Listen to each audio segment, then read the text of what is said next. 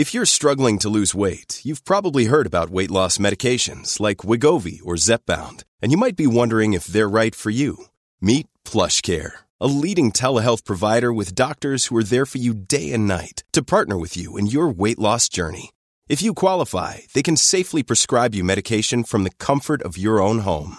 To get started, visit plushcare.com/weightloss. That's plushcare.com/weightloss. plushcare.com/weightloss.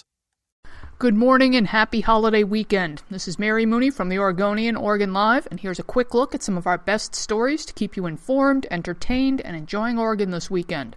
Jeff Bezos, the world's richest person, has announced that he will give $5 million to a Portland nonprofit to help get homeless families out of cars, tents, and emergency shelters and into homes. The donation will go to the nonprofit Join, which not only helps struggling people find permanent homes, but also helps with job training in an effort to restore long-term stability to individuals' lives. It's the largest donation from an individual donor in the organization's 26-year history. As you chow down on your Thanksgiving meal and then on the leftovers this weekend, take note, don't even think of eating romaine lettuce.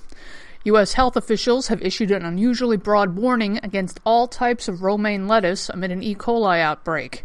They asked restaurants and grocers to stop selling it, people to stop eating it, and everyone to throw it all out. 32 illnesses in 11 states have been linked to romaine. It happens to be the same kind of E. coli that was involved in the deadly outbreak related to Jack in the Box restaurants. The Centers for Disease Control and Prevention say that the symptoms of E. coli infection vary for each person, but often include severe stomach cramps, diarrhea, often bloody, and vomiting. Some people may have a fever, which is usually not very high, less than 101 degrees Fahrenheit, and most people get better within 5 to 7 days. Some infections are very mild, but others are severe or even life-threatening. Most people start feeling sick 3 to 4 days after eating or drinking something that contains the bacteria. For these and more news stories, pick up today's copy of The Oregonian or head to OregonLive.com.